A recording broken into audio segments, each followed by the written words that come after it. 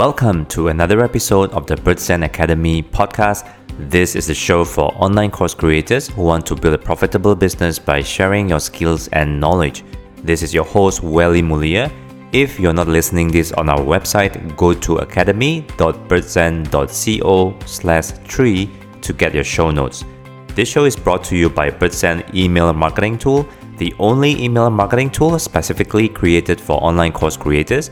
Get your free forever account at birdsen.co. That's bird as in the flying bird and send as in sending emails. birdsen.co. Today's special guest is Ian Brody. Ian works with consultants and coaches to help them attract and win more clients and become seen as authorities in their field. He has been named as one of the top 50 global thought leaders in marketing and sales by Top Sales World magazine and one of the top 25 global influencers in sales and sales management by OpenView Labs. His #1 Amazon best-selling book, Email Persuasion, teaches business owners and professionals how to captivate and engage their audience, build authority, and generate more sales with email marketing. Ian, thank you for showing up to the podcast. It's great to have you. It is an absolute pleasure to be here. Awesome. I know that you are a fan of email marketing, so you even have a book called Email Persuasion about this topic of email marketing. So what do you think is the one common misconception about the topic email marketing? I think there are obviously lots of misconceptions, as I'm sure you know. But the one that I see time and time again, I'd say it's that people thinking of email marketing in terms of one size fits all. And I think that comes down to from two perspectives. One is they think or hope, I guess, that there's one best way of doing email marketing. So, they'll hear from one guy that you need to be broadcasting to your list a short, entertaining email every single day. And they'll try that. And they can't quite get that to work. And then they hear that, no, really, you need to use autoresponders and soap opera sequences. So they'll try that for a bit. And then they'll hear from another guy that, when people sign up, you need to use Gain Logic Fear. And they'll try that. And they end up with such a complete mix and match that they never get good at any one way of doing email. But the truth is there are lots of different ways that people use email successfully. And really, rather than trying to find the one holy grail of the one best way of doing email that works for everyone, it's best to find one that you can do, where you can write those emails in that particular style, with that particular frequency, that you enjoy doing email like that kind of fits with your personality and the nature of your business. So, for example, if you're emailing people who work in corporates, because of the deluge of emails that they get from colleagues and bosses, etc., which is different to an entrepreneur, the email frequency may need to be different, for example. So you need to fit it with your particular clients and then just get good at that particular style of email. It's a bit like, I guess, if you're playing tennis. In tennis, some people do kind of serve and volley. Some people play from the baseline. Some people are very aggressive. Some people play more defensive. And all of those different styles can work. There are successful players at the very top level with different styles, and different styles suit different types of playing surface better. But nobody succeeds in tennis by trying to master all the different styles and then mix and match them and try one for a bit and switch over to another. You've got to pick one way of playing that works for you and then do that and learn how to do that really well. So I would say the one perspective on this one size fits all is stop obsessing about the perfect way of emailing and taking more and more different courses and switching the way you do email to that one way. Just find a way that works for you and then go deep on that one way and get really good at doing that one way.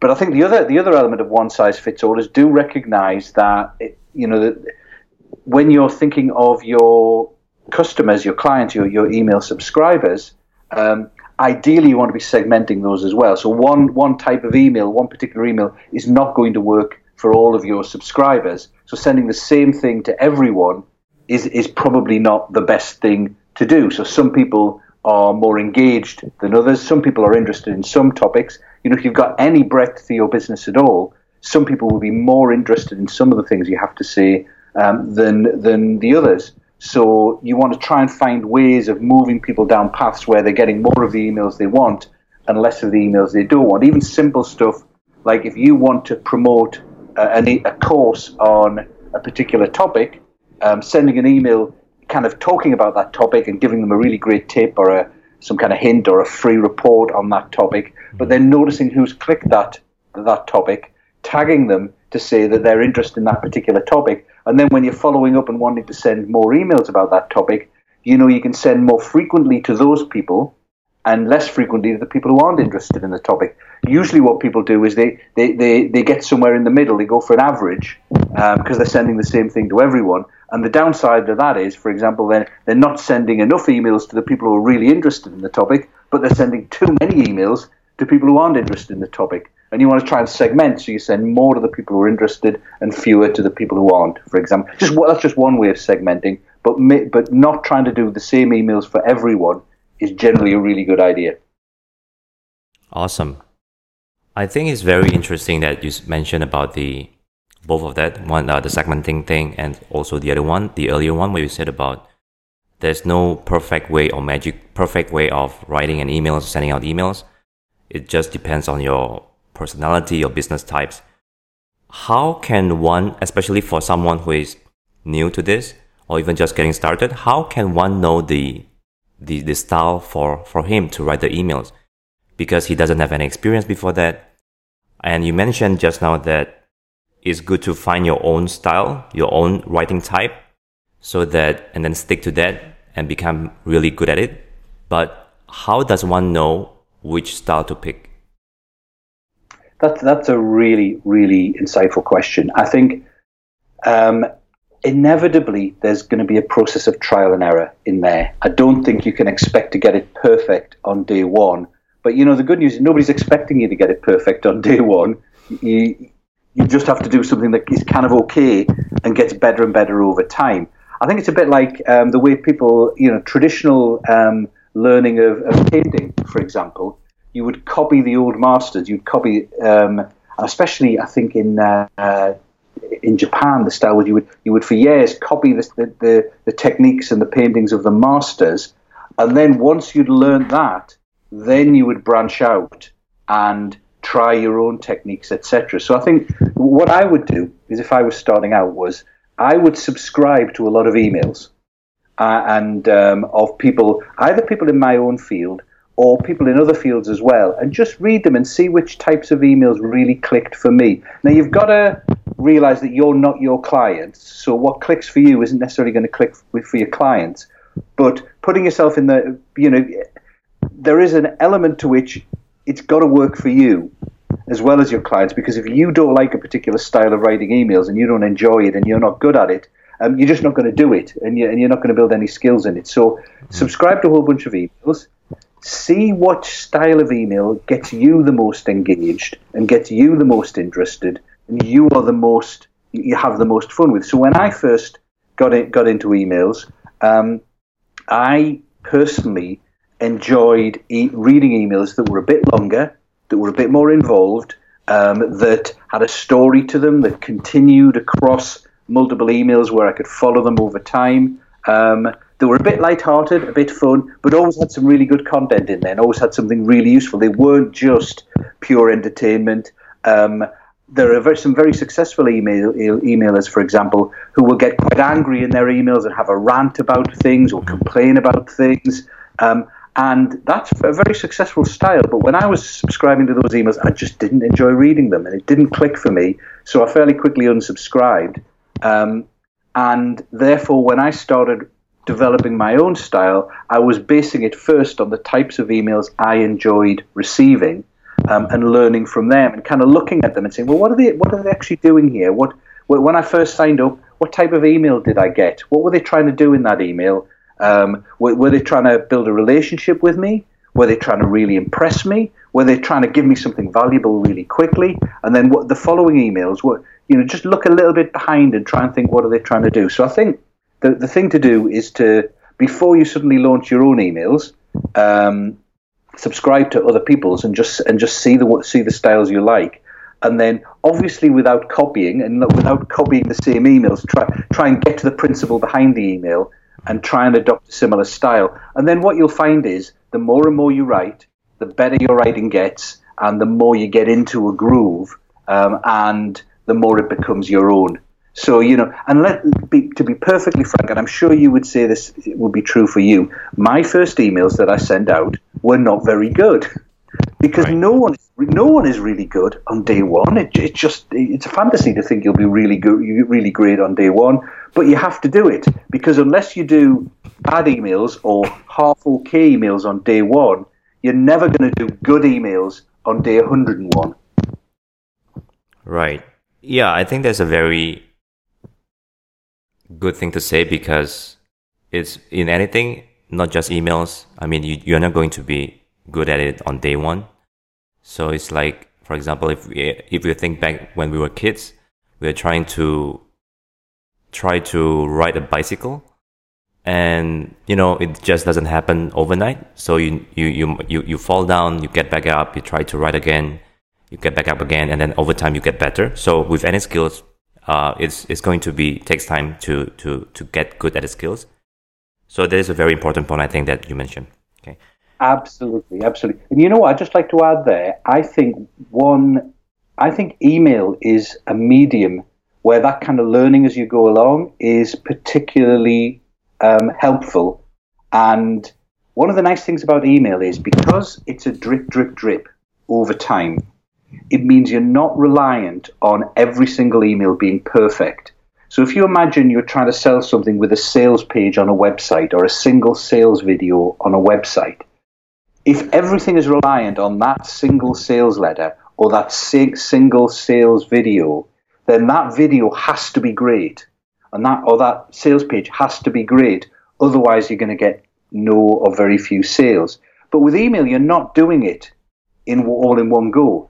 You're doing it drip, drip, drip over time. So you can send an email and then another email and then another email, and one of those emails could be awful. It doesn't really matter, because there's another email coming the next day where that could be good and could really click for them. So it's easier to make mistakes with email, I think, because obviously if it's really, really bad and you really offend people, they're going to unsubscribe and you don't get a second chance. But by and large, people don't, and you're always getting a second chance with email, because there's always another email coming the next day or 2 days or 5 days later or whatever. Right. And the best thing is that email is almost free.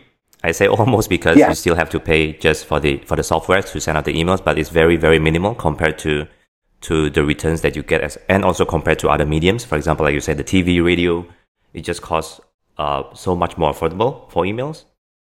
And and just like you mentioned about drip, for listeners on this show, they might not be familiar with the term drip, drip, drip. So what does drip mean? All I really mean there, and it can mean it in two senses. One is if you have an automation or an autoresponder that's pre-programmed to send out a sequence of emails over time. I guess that's the kind of ultimate drip, that you've pre-programmed things, and there's a logical sequence to the emails. You've pre-thought through, I'm going to send this and send this and send this. And again, that's one of the nice things about email, is that in a sales letter, you have to cover absolutely everything that the person would need to believe or see or think to be convinced to buy. Mm-hmm. But with an email, you don't have to get that all in the one email. You can embed those little messages across emails over time. So you're taking the one thing you need to do and spreading it out over time. So you're dripping it out, as it were. But I think when I'm talking about dripping there, I just mean that it's not all in one go, that there's always another email, always another day. And so any messages you want to get out, you've got multiple attempts. You can get the same message out in different ways over time. You can split up a message and get it out through multiple emails. And that means you can, you get multiple bites at the apple, at the cherry. It also means you get to reinforce messages over time because you've got multiple emails.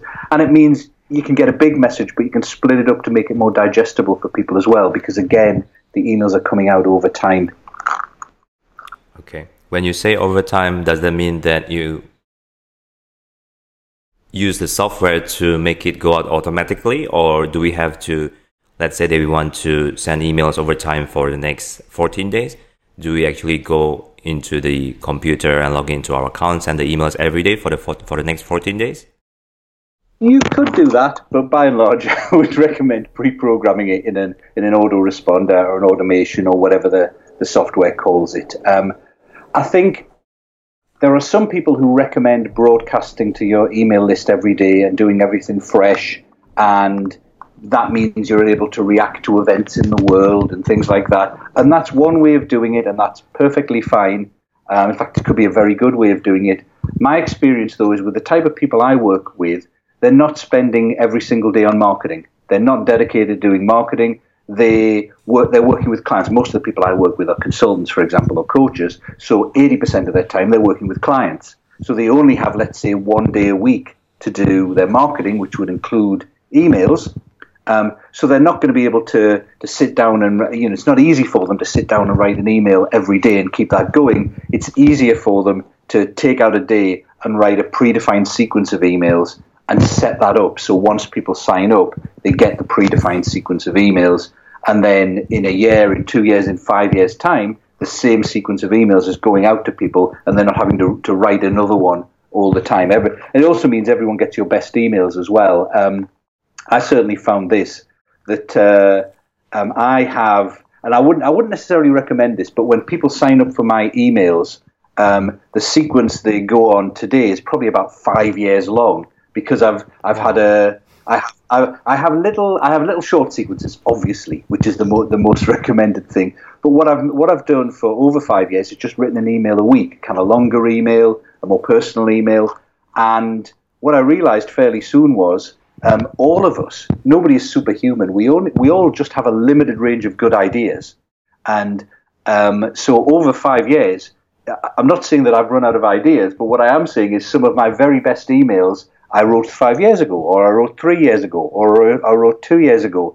And if I was only ever to broadcast my emails and not put them in an automation where everyone got them from the very start, it would mean that if someone joined today, they would not get my very best email that I sent out 3 years ago, that I got a fantastic reaction from people from, and people wrote to me and said this was super helpful for them, and et cetera, et cetera. So by using automation, by using autoresponders, it also means not only does it take the workload away, but it also means everyone gets to see your best emails. It also means you can, if you want to get into it, you can tweak those emails over time. You can split test different emails to see which ones work best and replace one with another.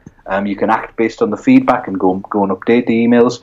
So I personally like to pre-program the emails and have them going out in a sequence. 5 years, that's a really, really long sequence. So do you mean... Yeah. Yeah. No, I honestly, I wish I hadn't said that now. I don't, it's not something I would just recommend. It's just that I will send out once a week, kind of like a broadcast to my list, but rather than just making it a broadcast, I just add it on the end of a long autoresponder. So each of the emails is evergreen. So during the week, or if someone shows an interest in something, they might be going on to a much shorter sequence that might last a week or 2 weeks. But if you join my list today, after going on an initial sequence, which I change every now and then, you start getting my regular best tips on how to win clients as a consultant or a coach. And those emails have been there are a lot of those emails because I've been doing this for a long time, and those emails are good. Now, over time, if I don't like an email, I'll take it out of the sequence. Mm-hmm. But that's basically my very best emails that people go into the list of, and there's about 5 years worth of them. Okay, cool. So when but I just want to stress, I'm not saying to people write 5 years worth of emails. My 5 years worth of emails happened over 5 years. I've been writing emails for longer than 5 years, but I started adding them in this sequence, 5 or so years ago, and so I happen to have it. All I'm saying is always think about reusing. So when you write sequences, people can go through them time and time again. Even if you're sending a weekly broadcast newsletter, if it's evergreen, think about how you can reuse those emails so that new people who join your list get the benefit of that great email you send out. Yep, that's a great strategy. So when you send these autoresponder emails, or as you call drip emails, and when you do the broadcast emails, which is fresh, do you also broadcast to new subscribers who are still going through your automated sequence, or how does that work? It's a mix. So what I will do is I have an initial sequence. So when people first join my email list, there's a specific sequence of emails they get that's usually focused on, obviously, giving people great value about the reason that they signed up. So if I offer a lead magnet on a particular topic, they'll get a series of follow-up emails that are related to that topic, that give them more information and more value related to that topic. But they are also designed to promote a product related to that topic as well. So when people are on that initial sequence, they are tagged or not tagged so that they don't get the broadcasts. So I won't interrupt that initial sequence because it's a set pre-programmed sequence where I've pre-thought through if someone had signed up for emails on a lead magnet about how to become seen as an authority in your field, I have a follow-up email sequence that goes with the lead magnet that gives them more information about how to become an authority and leads up to a promotion for my program on becoming seen as an authority. And I don't want random broadcasts interrupting that will seem out of sequence. They're thought through. I've thought through both how do I add value to people, but also what do people actually need to have going on in their heads to be ready to buy this thing. And I've programmed my emails to do that, to feed them the right information they need to be comfortable buying, to show them the value of being an authority, to show them that definitely is possible, there are different ways of doing it, that I've successfully helped people become authorities, etc. And I've woven that into the valuable emails. And I don't want to sort of, hey, I'm doing a webinar on some completely different topic next week, to interrupt that and confuse them and make them think what's going on. So I use within my email system kind of tagging that basically blocks them off from getting the broadcasts until they finish the end of that sequence. Now, when they finish the end of that sequence, they go onto this 5-year thing, and I'll give you a caveat to that later. But basically, in theory, they go onto this 5-year thing, and those emails are interruptible. Those emails are just once a week then, and it's kind of my best client-winning tips that they're going to get once a week. And broadcasting to the people who are onto that big sequence, that's absolutely fine, because the emails that they're getting once a week, they kind of build on each other, but they're not reliant on being close together and not being interrupted. They are gently promoting my ongoing membership program, usually, rather than working up to a bigger program or something specific. So and some of them don't promote anything at all. They're more about just helping people. So it's okay to interrupt those with broadcasts. Now, the caveat I'll give is sometimes if you were doing a product launch, for example, I would stop I would pause the weekly big sequence and just do a series of emails related to a product launch, because that then becomes the priority. And then when the product launch thing is finished, let's say it was taking 2 weeks, I would restart people where they were on the sequence of the longer sequence. Cool. And that's probably a little bit of an overcomplicated method, but then again, I did write a book on email marketing, so I should be able to do things more complicated. I wouldn't necessarily recommend everyone gets that complicated. What I like that's simple is the startup where you're focusing on promoting a particular product. Try not to interrupt that with broadcasts, because it'll throw people off. You want people following that one path. You could, if you want, do more promotional sequences after that. So I happen to have one. I used to have 2. You could run 3 or 4 promoting specific products in a chain. You try not to interrupt those with broadcasts. But then if you've moved to the point where people haven't bought any of those, or they've bought them and moved on, then you can interrupt it with broadcasts.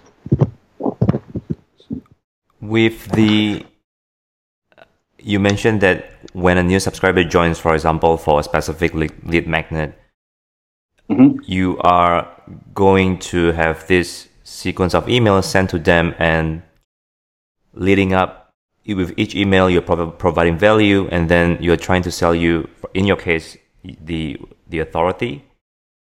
Yeah, thing? Yeah. That's one of the lead magnets in one of the programs. Yeah. Okay, so let's take that as an example. So when you promote them to your product or service, the authority, is that like an evergreen promotion? So is it, because I see a lot of course creators, online training programs, a lot of them use the open and close card. So it's only available, for example, 2 or 3 times a year. Is it like that? Or is your lead magnet leading to a product offer, which is an evergreen, which is open all the year round? I do both. So as it happens, the authority program is an open close thing. So it's only open actually once a year. So what will happen is the first time I promote it, and at certain times leading up to when I want to promote that, I'll make the lead magnet available to people. So that would either be promoting the lead magnet more generally on social, etc., or reoffering the lead magnet to people on my existing list who maybe haven't had it before, or even who had it but want it again because, a year's passed. So that's a closed one. It only runs for a certain period of time. But when that one is not running, then I have my more general lead magnet that promotes my membership program. And I have occasionally used the same thing to promote a smaller course that's like in the digital marketer terminology is a tripwire course leading to the membership program as a kind of upsell, and that's what I have as the lead magnet and the initial sequence for most of the year, and that's an evergreen program. So that's kind of, let's say 10 months, 11 months of the year, that's running evergreen, and then 1 month of the year switching the authority thing, which is a once a year thing. Cool. When you said just now for the authority offer, which is an open close thing. So if you mentioned if you're not taking orders soon, then you're not going to run the lead magnet. When you say not running the lead magnet, do you mean like you pull it down from your website, or you just let it there? It's still there, but you just don't actively promote it?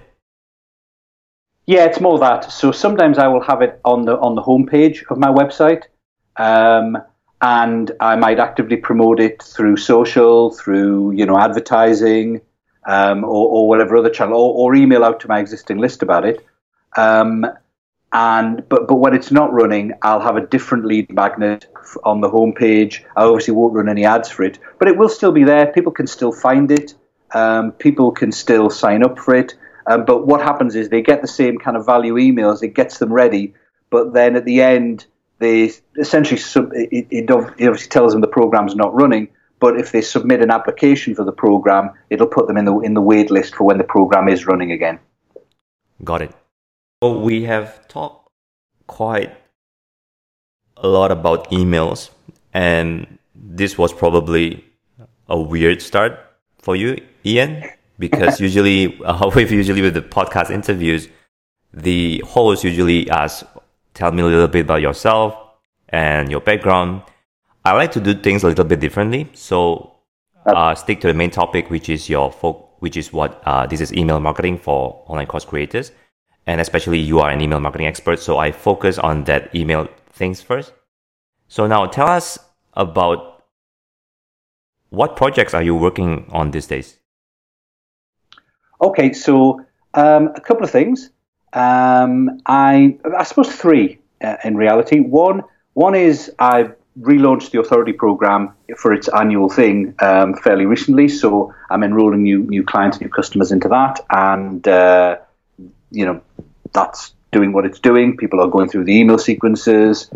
People are making applications. I'm reviewing applications, and if needed, we're getting on the phone and having a quick chat about their application and whether they'd be a good fit for the program. So that's one thing. Second thing is I have an ongoing membership program, which is more generally about marketing and sales and getting more clients for consultants and coaches, so service businesses like that. And that obviously being ongoing means 2 things. One is I have things I do every month. So I do a webinar every month for those guys. So that we've got a Q&A webinar coming up tomorrow that I'm doing. I'm constantly updating the content in there. Some content, of course, is evergreen. Oh, excuse me. But some content needs updating. So, for example, probably in the last 6 months, content marketing on LinkedIn has got quite big. They've changed the algorithm. It's increasingly popular and possible to get in front of your target audience on LinkedIn. much more so than it was in the past. So I've just updated the LinkedIn module to have that kind of stuff in it. So I'm constantly enrolling new members into there and producing new content for that. And in the background, I'm working on a little mini course to use as a kind of tripwire course that will then, I hate that terminology, but everyone uses it. But then if people buy that, then the upsell, the continuity will be to the membership program. So, isn't it awful that we use the word tripwire to mean something of incredible value that people finding immensely useful, so useful that they want to buy something else from you? But that's just the industry terminology for you. So I'm working on that in the background. And then the third thing is I also do the kind of marketing stuff for my wife's business, which is she does online summits and a kind of web TV show every week for people who work in the early years, which is people who work in nurseries and things like that. Cool. So your wife must be very lucky to have you as an digital marketing and email marketing expert to help her out. Well, you know how it is with husband and wife. That she's never going to admit that, is she? Yeah, I think the best thing is,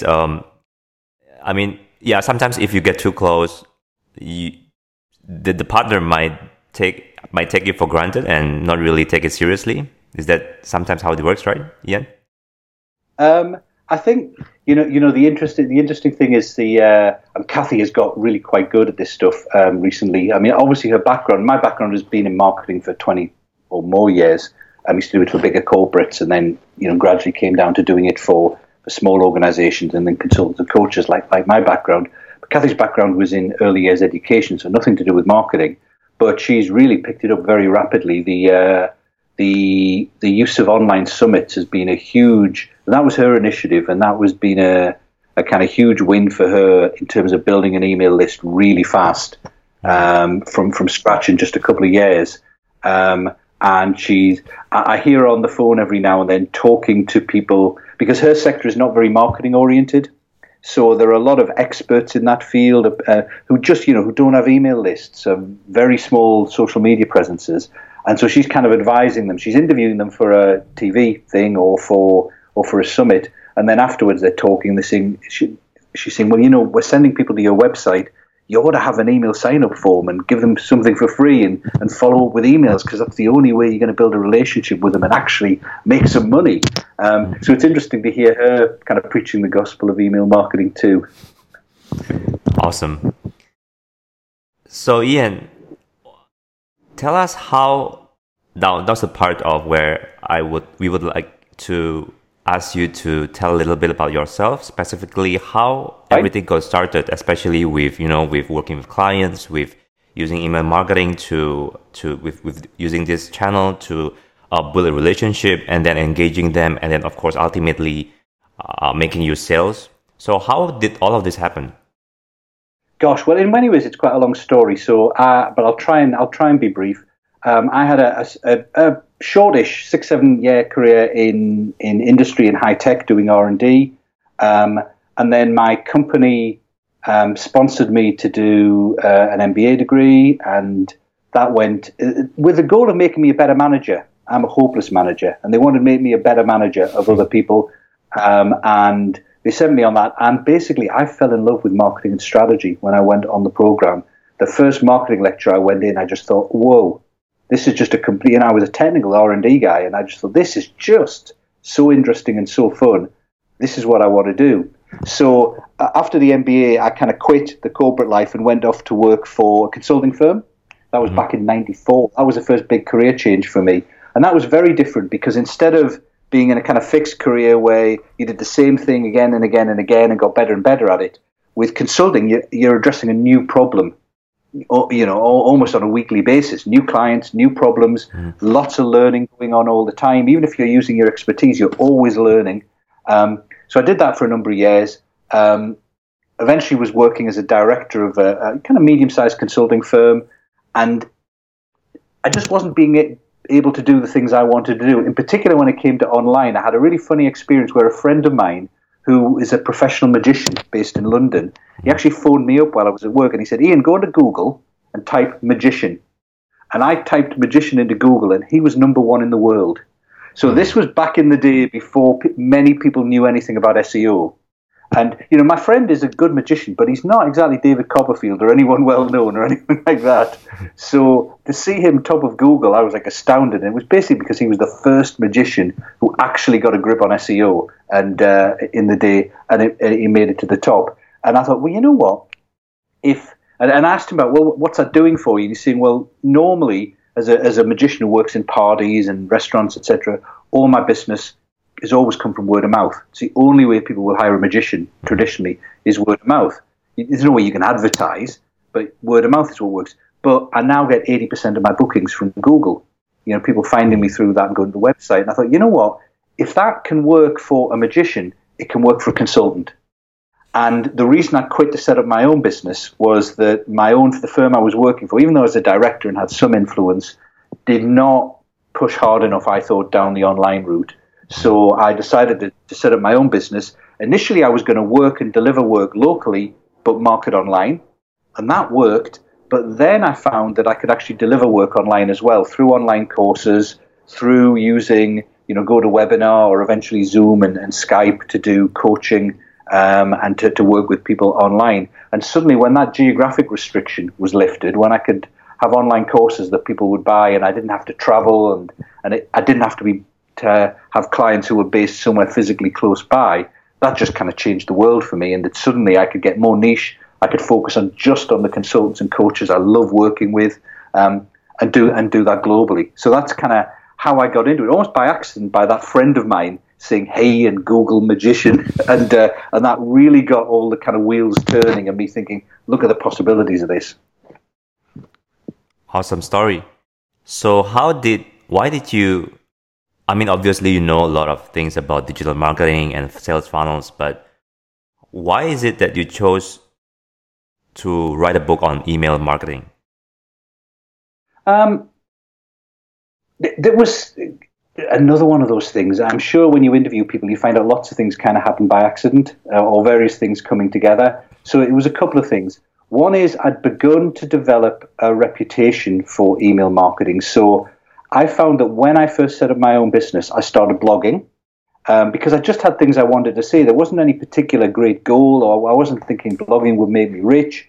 I just thought, there are things in my field about marketing and sales for consultants that I would like to say that I don't think anyone is saying.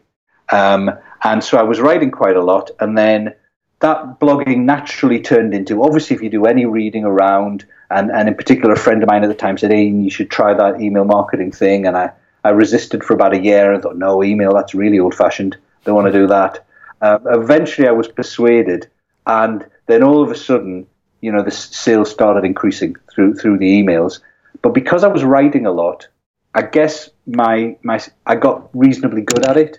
And people were, beginning to email back to me and start saying, do you teach this? Yeah, I could join your program and learn about marketing generally, but what I really want to know about is the email stuff. So at the time, I created a little online course for email marketing that people could take, and a kind of free email sequence and stuff like that. And then about that time, I was approached by a lady who taught people how to write books. And her concept was like a boot camp where you go away for a weekend, but you do it via webinar and you write a book, or at least you break the back of it. You get most of it done in a weekend. And I thought, well, that sounds really good because my people, consultants, for example, are the sort of people where a book is good marketing for them. But it's really difficult to write a book, especially a good one. So if you've got a course that helps them do that, great. But I can't promote something that I don't know doesn't work. I can't jointly promote it and tell them it's great if I don't know it doesn't work. It works. Mm-hmm. So I tell you what, I'll go to your website and I'll buy your course. Don't give me a discount or anything. I just want to buy it like a normal customer. I'll buy your course. I'll come on your next program, and then I'll try and write a book myself. And she said, well, that's great. Well, what would you write the book about? And I went, I don't really know. Tell you what, because she'd said to me she wanted to promote my email expertise. I said, why don't I write it about email marketing? Because then when we talk about things, I can talk about, you can mention how I've written the book on email marketing, and that gives me some credibility with your audience who I'm going to do a webinar for about email marketing. So it kind of came about through that. and really that just means two factors. One is I was getting very good at it. People were asking me how I did it. And secondly, the opportunity came up to write a book, and I needed a topic, and that just seemed like the right one to do. And indeed, as it turned out, her methodology worked. I did the boot camp for a weekend. It was US times and I was in the UK, so my weekends were starting late and working really late into the night. Didn't see my family for 3 days, essentially. But by the end of that 3 days, I had the draft of a book on audio.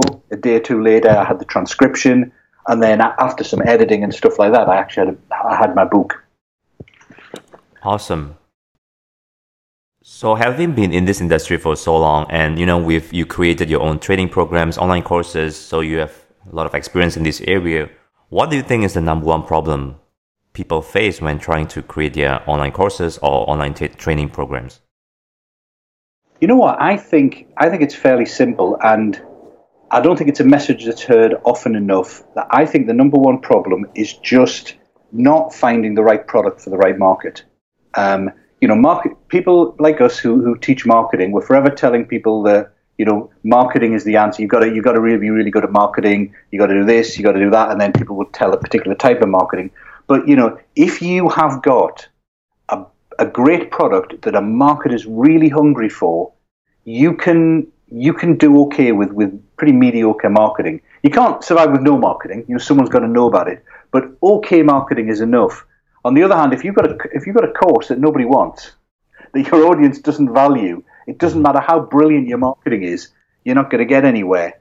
So getting a product, a course that people actually want is absolutely crucial. So the more time you can invest in that and getting it right initially through talking, actually talk, not just surveys. Surveys are great, but actually talking to potential customers and finding out what their really big problems are. So knowing that your course will help them with that is really vital. But it's also about more than that, because there are some problems that people won't buy courses for. For example, if it's a problem for them, but maybe it's not one of their top 1, 2, or 3 problems. I call it being close to the jugular. Like I've got something sticking out of my neck. It's about to kill me. The kind of thing that it's got to be one of those problems, or they won't buy a course on it. Or it could be that it's a problem that they have that you see as an expert. They've got a really big problem, but they don't know they've got the problem. And if they don't know they've got the problem, online it's really difficult to sell that. If you were talking to them face to face, you'd maybe be able to talk to them about it and let them see it. But online, they're not even going to read any of your content if they don't know they've got a problem in that area. Or maybe they don't want a course at all. Maybe they want someone to just come in and fix it for them. So you've got to think through that angle. What do they actually want for a solution? And also the type of person. I have a lot of my clients work with large corporates. And sometimes what they do is they think, well, I don't want to do this consulting anymore, training, it's too much hard work, I want to make an online course.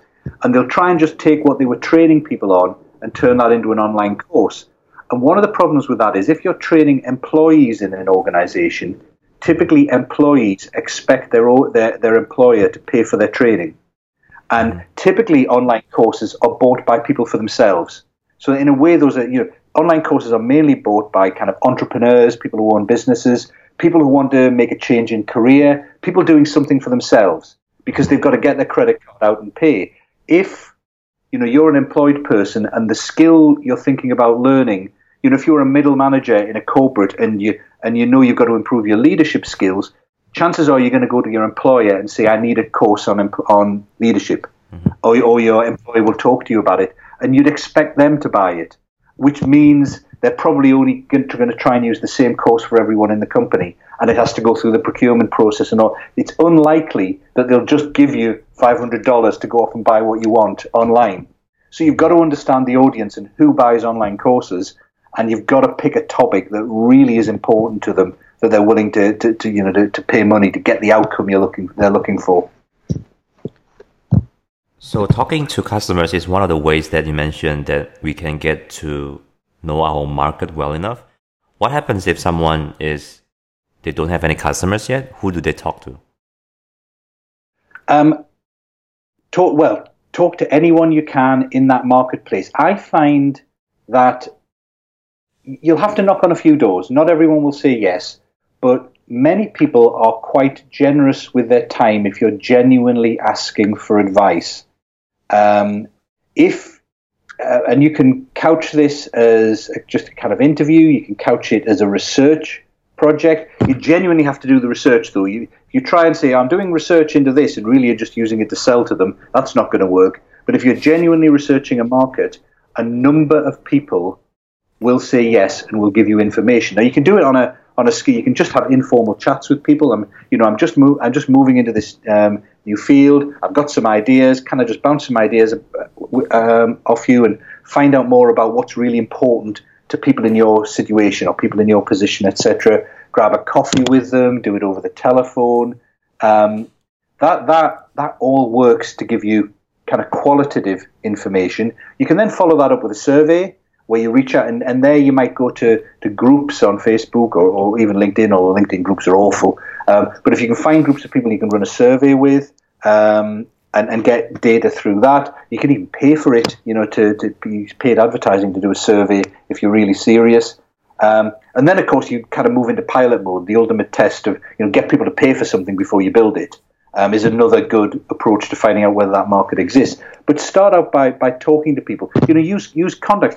One of the things LinkedIn is really good for is to see who you know that knows other people. So if you do a search for people in your market, if you can identify them with LinkedIn search criteria, and then just see who your common contacts are and look for an introduction and ask them to introduce you because you'd like to do some research about that market. And one of the things it's worth noting is if you try that, and if you try and find people to talk to, and you cannot find anyone in the market who will speak to you and give you feedback on what would work as a product, the chances are you just don't know enough about that market and you're not well enough connected to make it a success. I would try and find another market. Because, if you don't know anyone in the market to speak to, how are you ever going to come up with a product, a course that they're going to value? And how are you going to kickstart your marketing and get feedback on that course and stuff like that? So if you really struggle to do it, it's a tough message. But if you can't find anyone to talk to about it, it's a good sign that this is not going to work for you, and you need to find another one where you can. Now, there are ways of doing things. Just to go back in time, when I first set up my own business, if you remember, I was working locally. I was using online marketing, but I was working locally. And because I was working locally, there are not enough, where I'm from in the UK, where I live in the UK, it's kind of the middle near Manchester, and it's not a big enough place that there are loads and loads of consulting firms or coaching firms that I could go and do training for or go and work for who have enough money to pay me. It's all kind of solos and independents. But there were loads of law firms because law firms tend to be bigger. But law firms tend not to work with anyone who's not a lawyer. You haven't spent 10 years as a lawyer? Well, you can't possibly advise us on marketing. Well, you're hopeless at marketing. All law firms are hopeless at marketing. I'm good at it. Yeah, but you're not a lawyer. You don't understand us.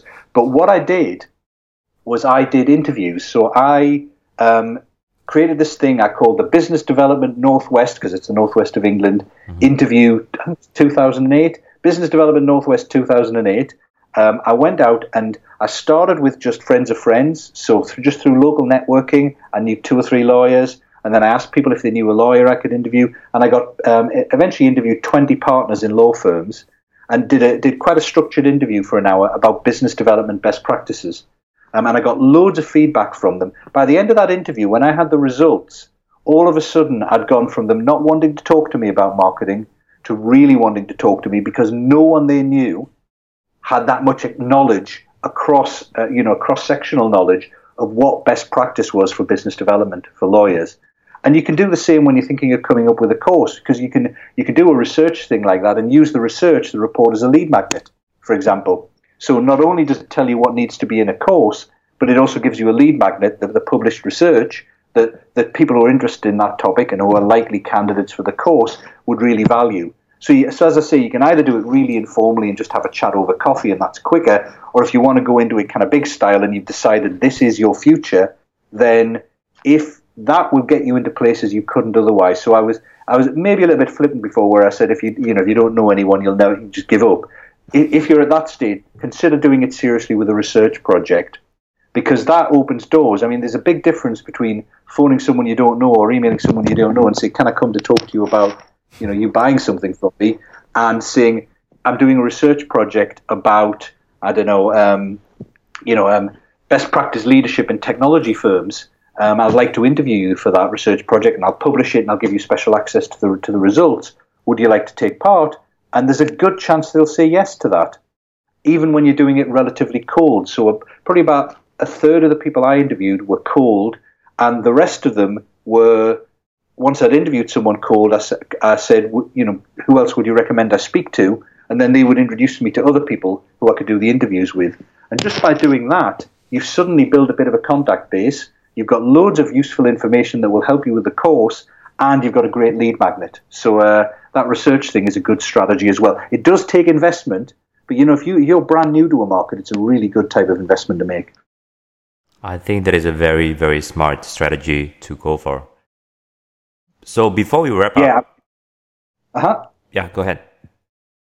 No, I was just going to say, I completely agree. I mean, it really worked for me back then, and I've seen it work for others, where it enables you to break into a market and become seen as an expert really quickly, even if you've got no background in that market. You have to know what you're talking about. You have to have good knowledge of the subject, but it allows you to break into a different market and build up your knowledge really quickly and be seen as an expert, because you've got something they haven't got. Even if they've spent 20 years in that business, they've not talked to 20 different people about it in the same way you have, or 30 or 10 or whatever. They just don't have the data you have, which makes it really attractive to them to come to you.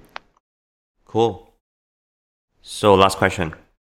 If you can only give one advice to people who want to build a successful online course business, what will it be? I'm going to say step by step and keep it simple. So start off by choosing a small course. Don't try and make a $2,000 course where you have to invest so much in video and whatever to make a really high level course, and you have to say, your promotion has to be huge, etc. Do something small and iterate. So do what we were talking about before. Go out and talk to people and find out what they really need, and find out what is vital and what they're willing to pay for. Then follow that up with a survey to confirm that there's a bigger need, and then do a pilot of it. Do a paid pilot.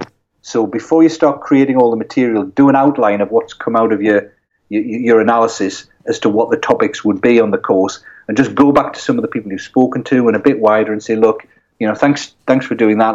As a result, I've come up with this course.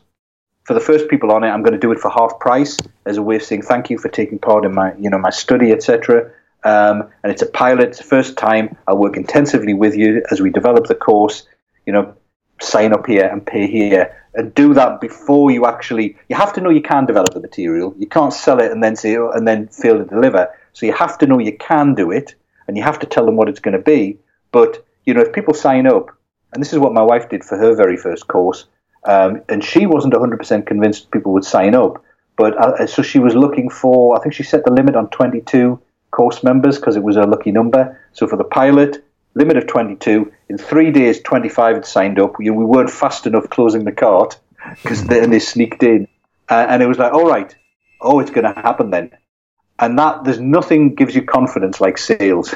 Right. And then she went off. Then she went up and developed the course, delivered it to the pilot members. They gave her great testimonials. We added a few things to it as a result of the feedback, and then it went on to the next iteration of launching it more widely to a full list and stuff like that. But a little pilot first is always a good thing. But that's part of that iteration strategy. Start small and build. Awesome. How do people get in touch with you, Ian, if they want to know about what you do, your work, and your training programs? Where do they find you? Brilliant.